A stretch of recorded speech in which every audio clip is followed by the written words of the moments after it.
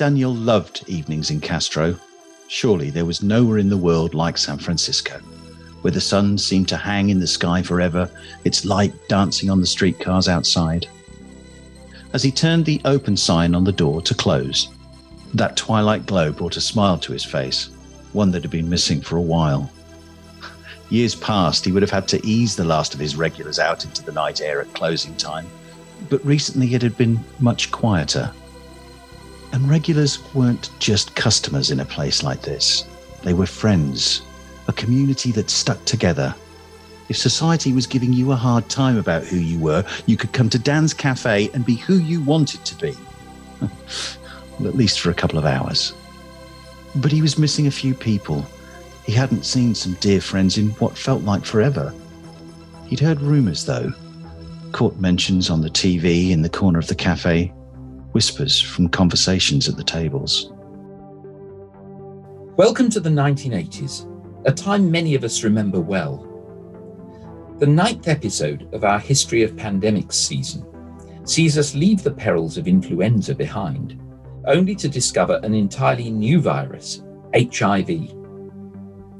I well recall the emerging concern that later grew into a media panic around HIV and the disease it leads to, AIDS. But today, we'll follow the story from the beginning, with medical experts who've worked on the front line of this pandemic since the early days. Shortly, we'll speak to Dr. Harold Jaffe, now visiting professor in Oxford's Nuffield Department of Population Health, who back in 1981 joined the original task force of the CDC, that's the Centers for Disease Control and Prevention, assigned to study the disease that would soon become known as AIDS. First, though, we'll hear from Professor John Frater, also now part of the Nuffield Department, who started working with HIV patients in the mid-1990s. I asked John to begin by describing the virus for us. So the HIV, or the human immunodeficiency virus, probably crossed over from animals, chimpanzees most likely, at the turn of the last century. So they've probably been with us for over 100 years. And they were in Africa for a long time, until the early 80s, when it first became apparent that young gay men on the west coast of America started to suffer with an infection called pneumocystis pneumonia, which you normally would only see in people who had immune systems that weren't working very well, or who'd had chemotherapy or something else like that. And there was a whole cluster of these young men on the west coast, and it didn't make sense. And so people started to question whether there was something else going on or some new infection that could explain it. And so that was when in the early 80s, this new virus was discovered, which didn't have a name at the time, obviously, but human immunodeficiency virus sort of explains what it does and who it affects. And really from then on, it became a global pandemic, spreading very quickly to all countries, associated with a lot of illness, a lot of stigma, a lot of huge impacts on economies and sort of social development, and really kind of went into all corners of people's lives. And it was only in sort of the mid-90s that we began to have some treatment for this, and treatment that was really effective. And so really the one chapter closed, if you like, in the mid-90s of a condition that we didn't know how to treat, was killing young people, was killing people all around the world, and producing conditions that we didn't really know how to manage, to later on in the 90s when we could actually give a tablet for this and keep people well, to where we are today, where I can treat in my clinic someone who's living with HIV with one tablet that they take once a day, and we now expect their life expectancy to be as normal compared to anyone else, and for them not to have to suffer with these other infections and conditions which we would otherwise call AIDS. You asked what AIDS was, and I think one of the things that people get a bit confused about is the difference between HIV and AIDS. So first of all, HIV is the virus. It's the organism, if that's what you want to call it. Viruses are organisms, and it is the bug that causes the trouble. And you can be infected with HIV without having AIDS. In fact, on average, it takes about 8 years, give or take a few, on average to go from infection to developing AIDS. And AIDS stands for acquired immunodeficiency syndrome. And really what AIDS is a mixture of infections and cancers that the person who has HIV will develop if their immune system breaks down too much. So once your immune system starts to fail, those infections that you normally can keep control of, and the cancers in your body that might take off, but your immune system stops them, they can then start to take hold on that person and cause them to become ill. And that is why we start seeing these conditions associated with HIV. So it's not HIV that actually kills you. It's the cancers or the other infections that your immune system lets in when it becomes too weak. And that's what AIDS is. So it's different from HIV, and a lot of people get confused about that. So that's the disease. But how is it spread? I checked back in with one of our main guides throughout this series, Blanche Oguti, on how the HIV virus is transmitted. HIV can be transmitted via the exchange of a variety of bodily fluids from infected people, such as blood, breast milk, semen, vaginal secretions. It can also be transmitted from mother to child during pregnancy and delivery. The symptoms of HIV then vary depending on the stage of infection. So all the way from right at the beginning, people not feeling that unwell or feeling kind of flu-like symptoms. And this is at the beginning, in the first few weeks after being infected, when actually they can be their most infectious during this time. And this is when quite a lot of transmission happens, when people are unaware of their status and they have quite a high viral load. Also, the infection then progressively weakens the immune system. And then other signs and symptoms can come in, like swollen lymph nodes, weight loss, fever, diarrhea, cough. And then much later on, through the progression without any therapy, then you can develop more severe illnesses such as tuberculosis, cryptococcal meningitis, cancer such as lymphomas, Kaposi sarcoma, and severe bacterial infections. There are key populations that tend to be infected, although every country has a different kind of main transmission link. Essentially, key populations and their sexual partners accounted for about 60% of all new HIV infections globally among people 15 to 49 years. This was data from last year. So your key populations are men who have sex with men, people who inject drugs, prisoners or other people in closed settings. You also have sex workers and their clients, transgender people. Sometimes also social circumstances can make people become key populations, such as adolescent girls and young women in Southern Africa and Eastern Africa, indigenous populations. They don't have many rights and they can be victims of a lot of sexual violence, and they can become key populations in that way. The risk factors are unprotected anal vaginal sex, sharing contaminated needles, syringes, and such, having sexually transmitted infections such as syphilis and herpes, also receiving unsafe injections and blood transfusions. And then for healthcare workers, another important route of transmission is accidental needle stick injuries. Still thinking about the relationship between HIV and AIDS, I wanted to check whether the medical community had discovered both at the same time, or, as I seem to remember, that AIDS had become apparent long before the virus was identified. So effectively, yes, because you had to have a clinical condition first. So one of the great mysteries about this is that HIV had been infecting people in Africa for probably nearly a century before it was discovered causing problems in North America over on the West Coast. And so clearly there must have been people getting ill, but whatever the infrastructure was, it wasn't picking up the fact that this was sort of out of the ordinary. It was only when these new conditions appeared. So yes, so people were getting this infection called pneumocystis pneumonia. They were getting cancers, one in particular called Kaposi sarcoma. And once you have those, you are officially, if you like, diagnosed with AIDS. AIDS is a collection of different conditions. And if you have one of those conditions, then you have an AIDS diagnosis. So yes, AIDS came first, and AIDS was the trigger, if you like, the flag for saying, what is causing this? Now, at the time, we didn't know it was AIDS because it hadn't been invented yet. It was just an odd collection of cancers and infections that we didn't understand, but seemed to be clustering around, certain groups of people. And so that caused the epidemiologists, in the same way that, we're worrying about COVID now, where did this come from? How can you track that down in the early days of that? So in the same way, in the early days of HIV, a group of people had to say, well, where has this come from and how do we make sense of all of this? And that is when a new virus was found. And in fact, finding that virus led to the award of the Nobel Prize to the people who did it. It was such a huge event, to a huge achievement, if you like. So yes, so absolutely, the clinical condition came first. And that is, in a way, sometimes classic epidemiology. We have conditions we don't understand. And COVID, again, would have been one of them. People suddenly had coughs and headaches and we didn't know why. And we had to find an explanation, and it turned out to be a coronavirus.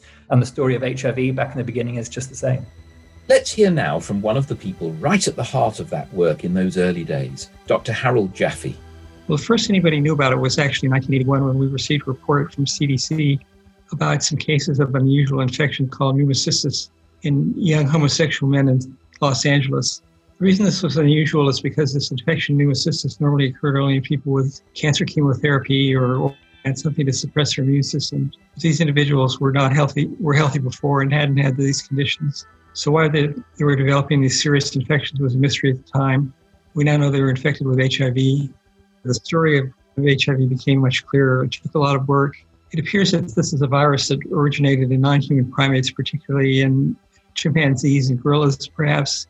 It probably passed over into humans about 100 years ago, related to humans butchering these animals for meat. The virus infecting the animals was a related virus called SIV, which is simian immunodeficiency virus.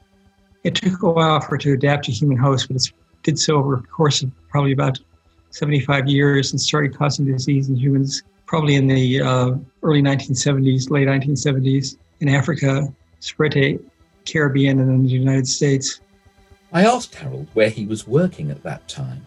Well, I was working as a medical epidemiologist in the venereal disease division at CDC in Atlanta.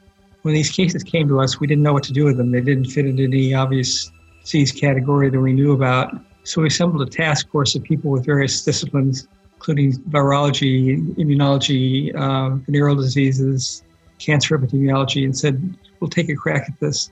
So that happened in June 1981. We really didn't know where the disease was occurring. We just had these case reports from a few cities. So we needed to find out where it was occurring, when it was occurring, was it only in gay men or other populations?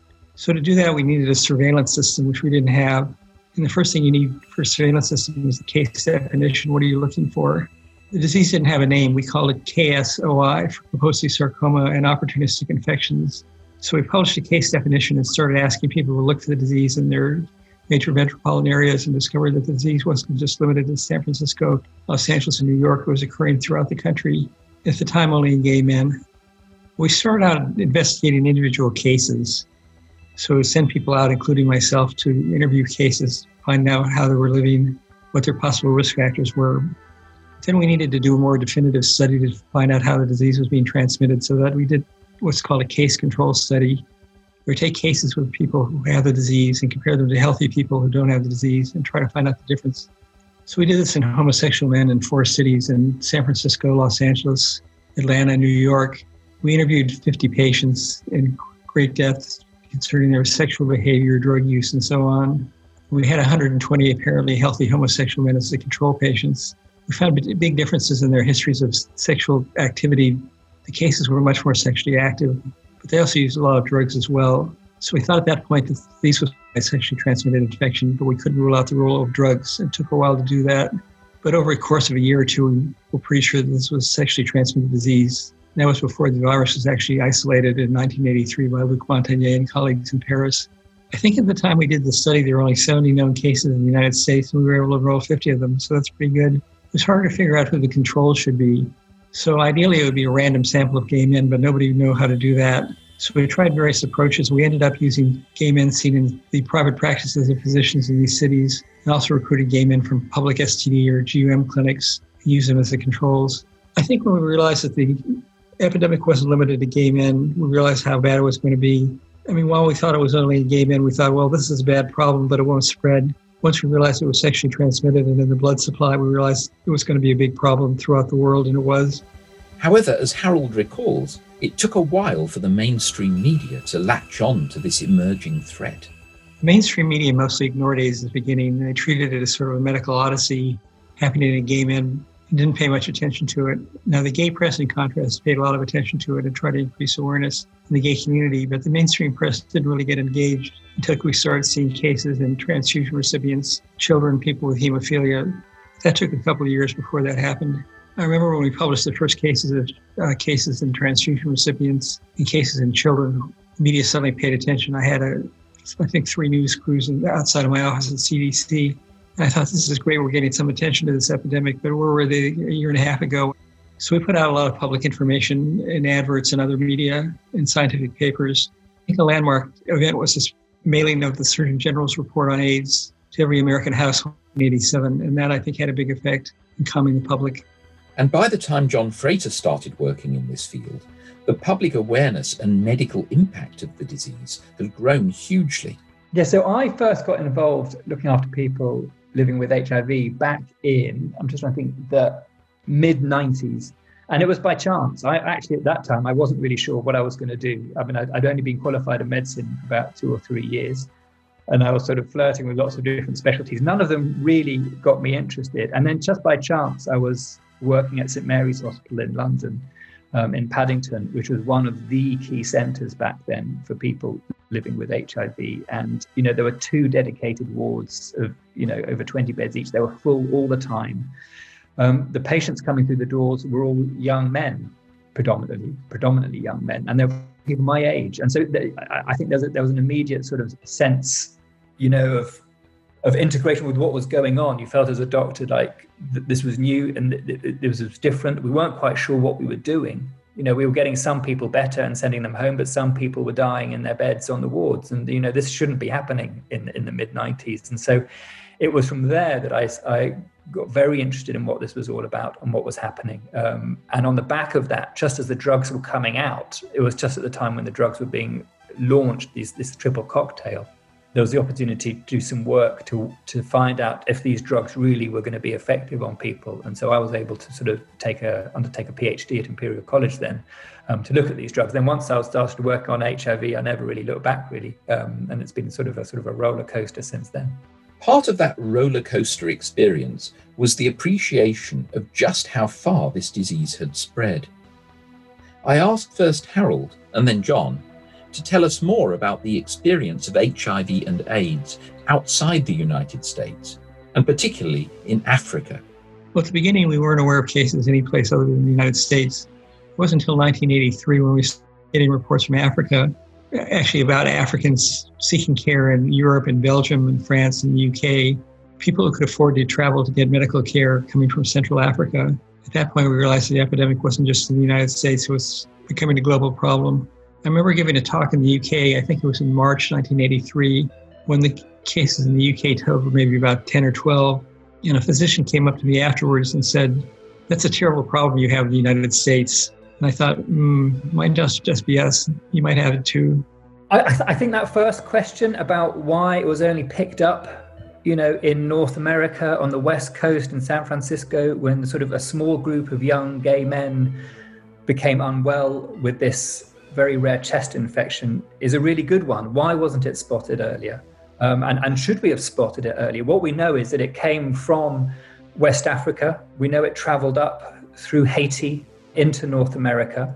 There's lots of debates about how that happened, but one of the main things was as immigration took off and economic sort of success was achieved in Africa and industrialization, and the railway lines grew, and there was the growth of the sex industry, which often goes hand in hand with industrialization. And with all of those things, HIV started to move out of probably quite a small area where it was. So it may well have been quite contained before sort of big transport networks were set up. And it may just have been that there was something going on, but with everything else that people were putting up with, it just didn't quite stand out as to a cause of a new disease. It's just speculating what it might be. What we know in Africa is that many of the people who live with HIV also get tuberculosis, and tuberculosis is often a cause of death with people who don't have treatment with HIV. Well, we know TB was already in Africa, so it may be that just there wasn't that trigger to say, well, is there another explanation for this? So it's difficult. I think what was different on the West Coast is it was so unusual. To see one young person with pneumocystis would be a surprise. To see a whole cluster of them, no one is going to say this is normal, and so people are going to start looking very quickly for an explanation for that. So what happened there was completely out of the ordinary, and so clearly raised a lot of red flags as to there was something new going on. It was now time to bring in our third guest for the episode, Professor Jimmy Whitworth from the London School of Hygiene and Tropical Medicine, formerly team leader for the Medical Research Council programme on AIDS, based in Uganda. I worked in Uganda from 1996 until 2004. I was based in Entebbe at the Uganda Virus Research Institute, which is where the Medical Research Council had its headquarters. Most of the work that I was doing was in villages in southwestern Uganda, particularly in Masaka district. Now, these were the days before antiretroviral drugs were widely available. So it was a very different era, perhaps, to what we have now. I arrived after the epidemic had really taken hold in Uganda, and we were still in a situation where we didn't know a great deal about the disease. Most of the work that I was involved in, at least initially, was around describing what the impact of this was at the population level. How frequent was the disease? What type of people were most often affected by it? What was the natural history of how this infection progressed? What were the main causes of deaths and of infections that people had? Surprising perhaps to think that wasn't known at that time. If you think about, say, coronavirus now, within the first 6 months, we've known an awful lot about what the risk factors are, how frequent it is, the way in which it progresses. But things were much slower to be organized in those days. And so even 10 years after the epidemic had taken hold, we were still learning quite a lot of basic epidemiological information about HIV. But what we did discover was that it was throughout the population. It was what you might call a generalized epidemic. Initially, it had probably been in very high-risk groups, but it had spilled out from those into the general population. The other main factor that came out from this was that it was actually a pretty long drawn-out illness. The initial impression from Africa had been that it was a very rapid, severe disease, but that's because we were only looking at people who were admitted into hospital when they were in extremis. When we actually did studies in villages, we found that on average people were living for about 10 years with this infection, but for the first 6, 7, 8 years of that time, they were actually relatively well. Maybe they had more frequent chest infections or more frequent diarrhea or skin rashes, but in general they were pretty well for most of that time. And it was really only in the last year or two of their life that they were getting severely ill. As well as the epidemiology, we had studies which were looking at the more social aspect of the disease, and a lot of work about sexual activity, transactional sex, adolescent sexual behavior, and so on, and the way in which society reacted to this infection. One of the most interesting things I found in this part of Uganda was this cultural institution called Senga. And Senga translates in Luganda into meaning aunt.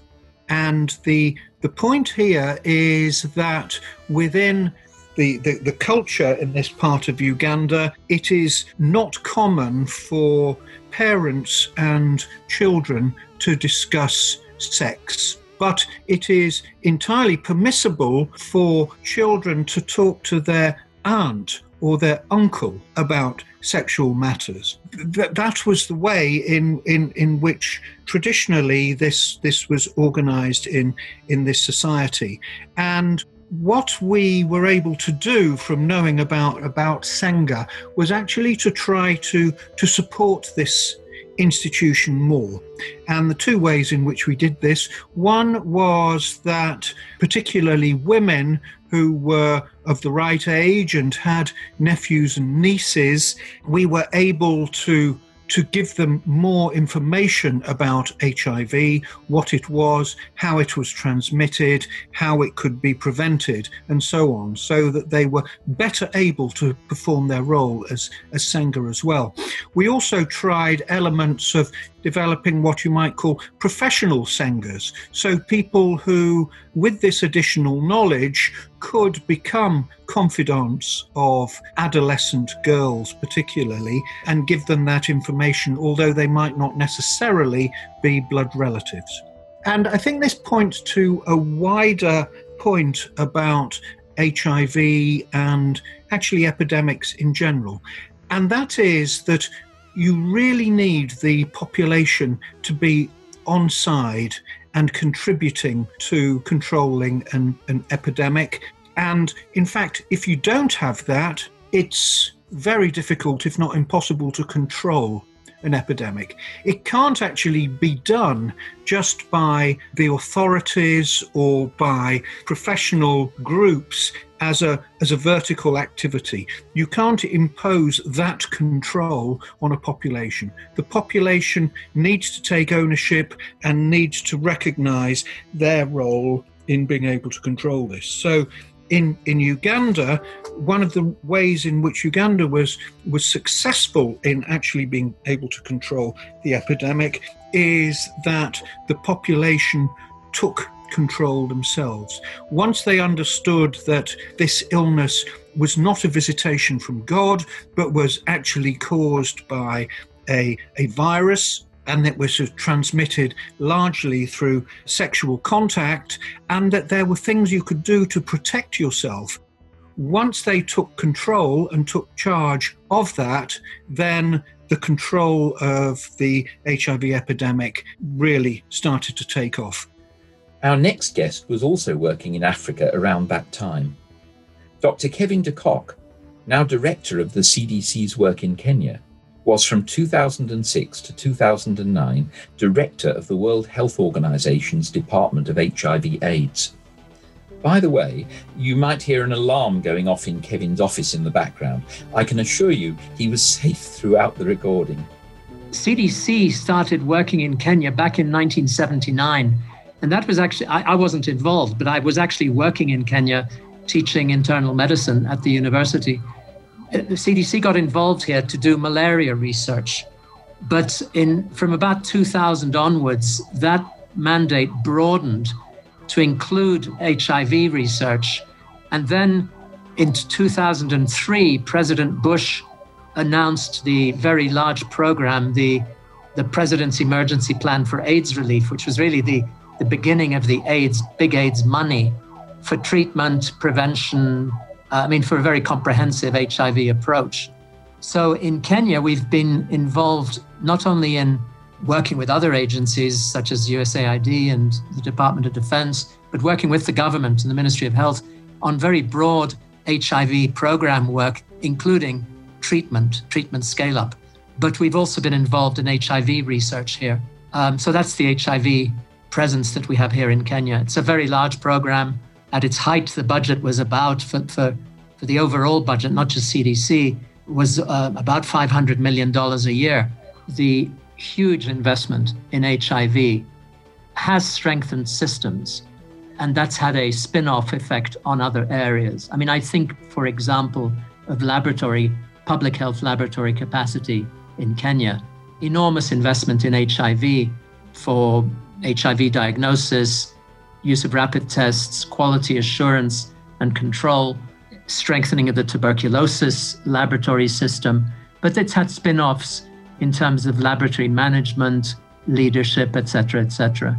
Another area where HIV money's been used, but other monies as well, has been in the workforce development, particularly epidemiology. I mean, I recall when we started the field epidemiology training program, which is sort of a copy of that EIS program that I talked about at the beginning. CDC has invested in these field epidemiology programs in many countries across the world, some more successful than others. Well, we started the one in Kenya back in 2004, and the capacity today to investigate outbreaks, including the ongoing coronavirus, SARS coronavirus 2 situation, it's really very, very different from how it was at the beginning. So there has been major impact of the HIV programs. And it's true that in those West African countries like Liberia, Sierra Leone, and Guinea, there was little or no investment. And their HIV situation, they do have HIV, and it's a serious disease, but very low rates of infection compared to East and Southern Africa. But I think East and Southern Africa have been more developed in other areas as well. Of course, South Africa, which has a very severe HIV epidemic, I mean, that was has been for a long time the most advanced economy on the continent. So it's a complex picture. I wanted to return to the timeline of this disease and how the medical profession developed their approach to taking on this devastating virus. In the early days of HIV, and this was back in the days when, if you have a virus, you just sort of take some paracetamol and go to bed. We didn't really have anything. You couldn't treat a virus infection. It was just, you could treat bacteria with antibiotics, but viruses, where you just sucked it up and waited to get over it all and for your immune system to work. And in the early days of HIV, really, there weren't any obvious medications around. One of the drug companies had an old cancer drug on the shelf that hadn't really worked out very well for cancer. But when they tested a lot of their drugs against HIV, this drug called AZT or zidovudine happened to have some effect against it. And so this was the first time there was a tablet you could take which would inhibit HIV. And so there was a little bit of optimism back then. We thought this will be sorted. We can give a tablet, we can cure HIV with our tablet, and, pandemic halted, and we can kind of go back to normal reality. Unfortunately, what happened is that this tablet AZT was given to people with HIV, and for a short period of time, sometimes weeks, you could see that the virus level in their body would drop down, but then it would come back up again to where it was before, and then the person's disease would carry on as before. And so the effect of AZT was very short-lived, and so this led to a lot of anxiety as to why that was. And then another drug came along, which you could pair up with AZT. So now we had dual therapy. So you could give two tablets. So we all thought, well, hold on, this is the answer. We'll give two drugs now because one isn't good enough. And when you gave two drugs, the level of virus in the body dropped down lower than it had done before and for longer, but then it came back up again after a few months. And what we started to find is, and this is the one really when science and clinical medicine properly started coming together, is when you took the DNA sequence of the virus that was infecting those people, you could see that the virus had mutated. And the virus had mutated in places where the drug was acting. And so it was very clear then that HIV can mutate really quickly. And if you just have one or two drugs and you only need one or two mutations to become resistant, you become resistant straight away. However, the breakthrough was in 1996 when there was a new class of drugs called the protease inhibitors. And what was different here is you could then give three drugs. So a protease inhibitor on its own wouldn't do anything, much more than the others would. But if you give three drugs, the virus has to work too hard to make three mutations against all three at the same time. And although we know it can produce many mutations really quickly, it's been calculated that in someone not on treatment, HIV makes every single possible mutation in its genome every day. So you're up against, Darwin's ideal machine of how to make evolution and natural selection work. So you're up against a huge cliff here. But three drugs gets over it, because even with that mutation rate, three drugs, one of them will be effective and then stop the virus mutating so it can't become resistant to the others. So that three-drug moment was known as the triple cocktail. And this is when therapy started to work. Back in the 90s, in the mid-90s, the drugs were effective, but they were almost impossible to take. You were taking, 16, 20 tablets a day. You were taking them 3 times a day. Some of them had to be kept in the fridge. So if you're going to work, you had to sort of hide your tablets in the work fridge and no one would notice you taking them at lunchtime. Some of them had to be taken with certain things or couldn't be taken with grapefruit juice. It was, it was almost impossible to ask people to successfully take these tablets for the rest of their lives and hope that it would work and be effective. And so we did start to see some resistance in some people. And so that created kind of potential problems. But actually, if in those people who could take the drugs, it worked. And then what has happened over the last decade, I'd say, or decade and a half, is that the drugs have become simpler, they've become less toxic, fewer side effects, and they've become much easier to take. And they've even been able to wrap the 3 drugs into one single tablet. So now you can take, as I said before, now you can take 1 tablet once a day, and that will control your HIV. In terms of what happens next, what we'd ideally like to do is have a situation where you don't even have to take a tablet a day. And we're now coming up with what's called injectables. So in this side of things, you have long-acting drugs, and you can give them in what's called a depot form. So you have an injection, and that injection will give you enough drug to last you for 3 months at the moment. And so the future for therapy is people just come to clinic 3-4 times a year, have their injection, and they don't need to take tablets anymore. And the implications for that are enormous for people who are hard to reach, for young people who struggle sometimes to take tablets, for some of the kind of areas of the world where sort of healthcare isn't as well developed as it could be. And, getting tablets out to the pharmacies is sometimes difficult just because of the supply network. So there are changes still afoot to make things better. But I think what we can say now is that the therapy that we have is effective, and that we expect lifespans of people living with HIV, to be healthy and long and normal. The evolution in treatment of this disease became even more exciting when, in 2008, the first person was effectively cured of HIV. Timothy Ray Brown was known more widely as the Berlin patient. Very sadly, just months after I talked to John, Timothy passed away after a battle with resurgent leukemia. And we'd like to both recognise his huge contributions to the fight against AIDS and to dedicate this episode of the History of Pandemics to his memory. We can treat HIV, but that doesn't get rid of it from the body. And one of the issues around living with HIV still, and there are 37 million people I still think living with this virus, is that there is the burden of having to take that tablet every day. There are still some side effects, we know that. And just having the virus on board probably does other things to you rather than AIDS. So living with a virus people describe it as a sort of an increased frailty score. It's as though you age quicker. You have a higher risk of dementia, you have a higher risk of heart disease, you have a higher risk of sort of other problems around your kidneys or your liver. So although most people do extremely well, it's not perfect. And so the hope for the future is to get a cure for HIV. The problem with that is that as part of its life cycle, the virus buries itself into your DNA. And in fact, it buries itself so deeply into your DNA that your body thinks it is part of you. And so it ignores it. And once it's there, integrated into your own chromosomes, the drugs can't touch it. And it just sits there fast asleep. And when it wants to wake up, it just chooses to do that. And that's why you have to take the drugs for life. Because actually that virus that's buried in your DNA might wake up tomorrow, or it might wake up in 5 years' time. And you don't know when that's going to be. And so you have to take your tablet every day, just in case that's the day the virus chooses to wake up. Now, in order to get round that, there's a hope that we might be able to attack that virus hidden in the DNA. And the initial clue to that came from a population of people living up in Scandinavia predominantly, who have a certain mutation in one of their immune genes. And this mutation has the name CCR5 delta 32, for what it's worth. But the only reason, you don't need to know the name, but the main thing about that mutation is if you have it, the virus can't infect you. And we know there are a number of people in Europe as well who have this. It's much more rare in Asia and Africa. So it's sort of predominantly in Northern Europe and sort of gets rarer and rarer from there outwards, but it is certainly there. And if you have enough copies of this mutated gene, you can't get infected with HIV. And so the individual called the Berlin patient, who's released his name now, is Timothy Ray Brown.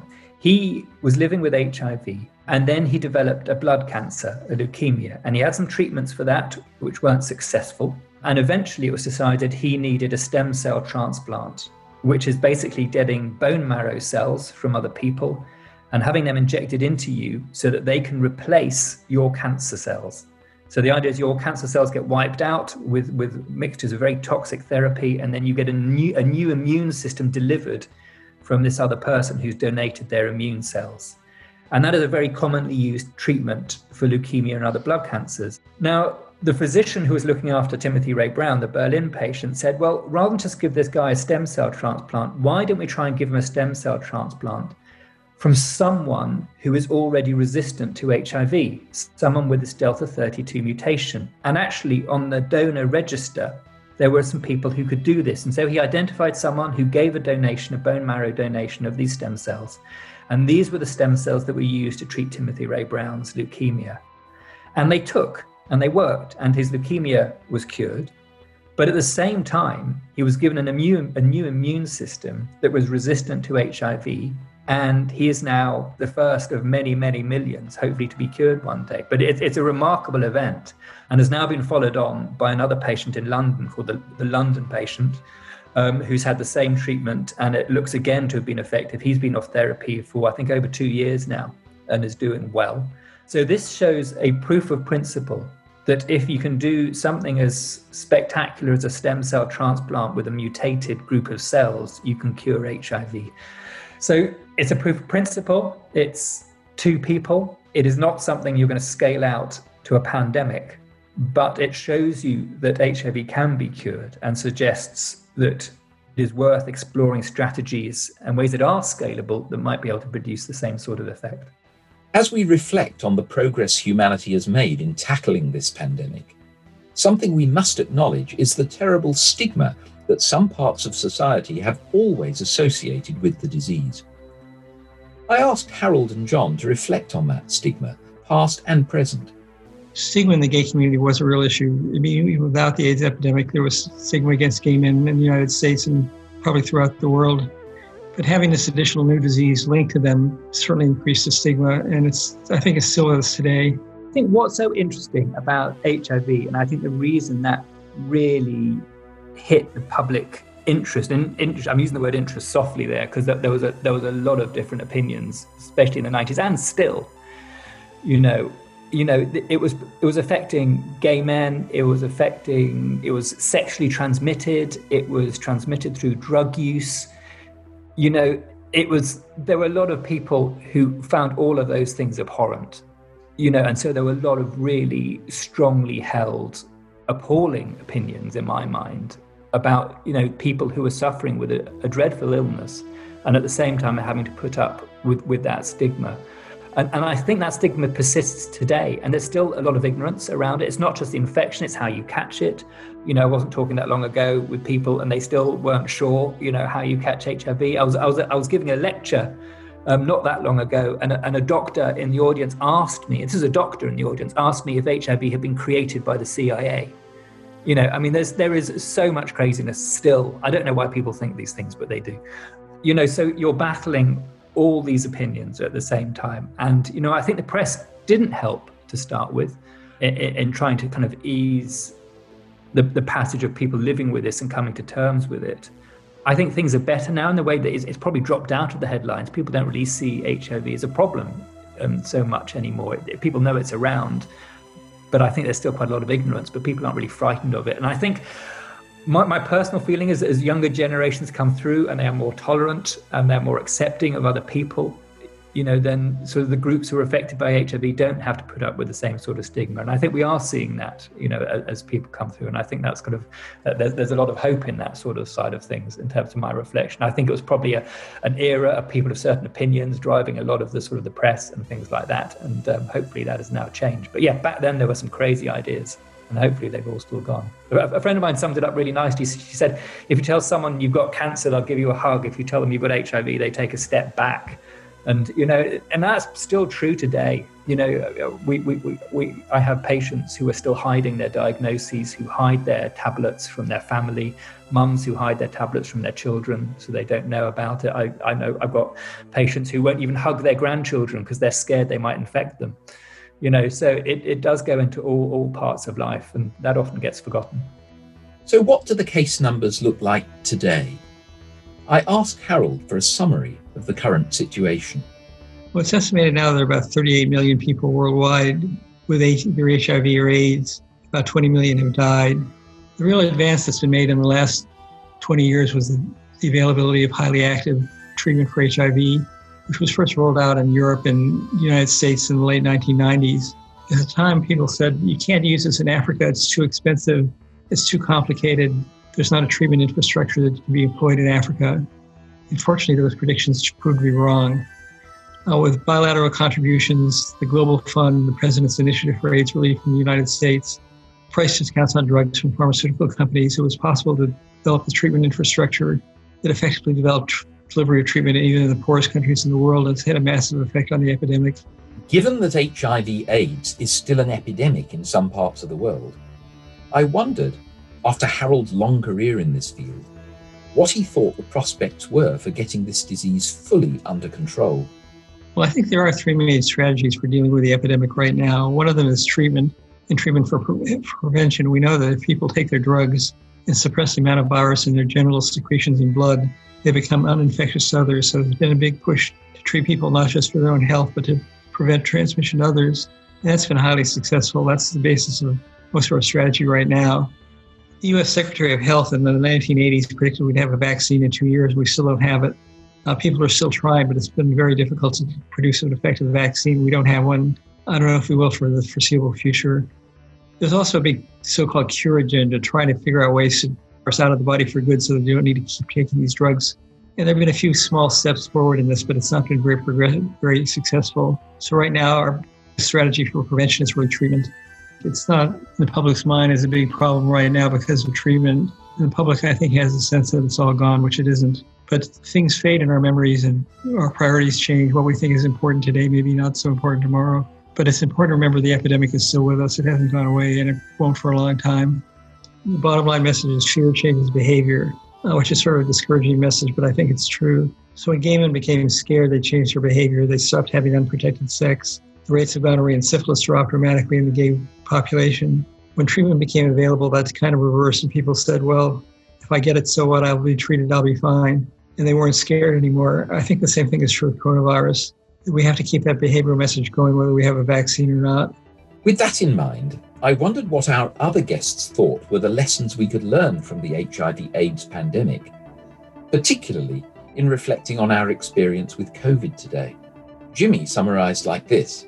I think once there are measures that are seen as largely effective, then there often is a perception that this disease, this infection, is somehow less of a serious effect than it used to be. Certainly we've seen that with HIV, and it is true. This has changed from being an infection which was essentially a death sentence, and that people would be dead certainly within 10 years from having a diagnosis of HIV, to this being a chronic, manageable condition with close to a normal life expectancy on effective treatment. And that does change the way that people behave about a disease. If you consider, for example, how people respond to a disease like diabetes, and you compare that to how people think about coronavirus, then a very different attitude to those two diseases. Largely because diabetes, we have good measures to be able to control that. And if you follow those, you will have a close to a normal life expectancy. So I think this is pretty inevitable. And sometimes that's a shame, and it's a frustration for public health professionals that the basics get ignored. Things like washing your hands, social distancing, and perhaps masks in the future might be things that people start to forget about if they know that there are treatments available or that they have been vaccinated. And John was very pleased that we'd included HIV/AIDS in our series of 10 pandemics. I don't see, if you only had 10 and you hadn't included it, I'd make you have 11. It's been really important in changing, it's changed science, it's changed how we use science in the practice of medicine. I will sit with the genetic code of the virus infecting my patient in front of me, and I will choose the drugs I give that patient based on that genetic code. I mean, that's land-breaking. It has changed people's opinions. It has tackled stigma. It's brought people together.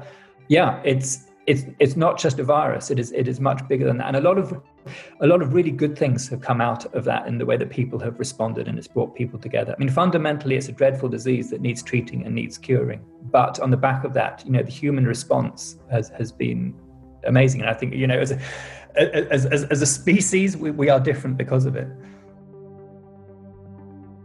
Next time on Future Makers, we conclude our History of Pandemics season with a disease that's not only still with us today, but whose major outbreak happened only a few years ago: Ebola. First discovered in 1976, Ebola erupted into West Africa in 2014, devastating populations in Guinea, Liberia, and Sierra Leone, before spreading further afield. This disease might be indelibly linked with one continent. It was an outbreak near the Ebola River in the Democratic Republic of Congo that gave it its name. But our experience of it provides lessons for the whole world, not least in pandemic preparedness, many of which we may still need to learn today. Join me in discovering what those lessons are in the concluding episode of our History of Pandemics season. I'm Peter Millican, and you've been listening to Future Makers. Future Makers was created in-house at the University of Oxford and presented by Professor Peter Millican from Hertford College. Our voice actor today was Mike MacDonald, and the series is written and produced by Ben Harwood and Steve Pritchard. The score for the series was designed and created by me, Richard Watts. Thank you on behalf of the whole team for listening to the History of Pandemics.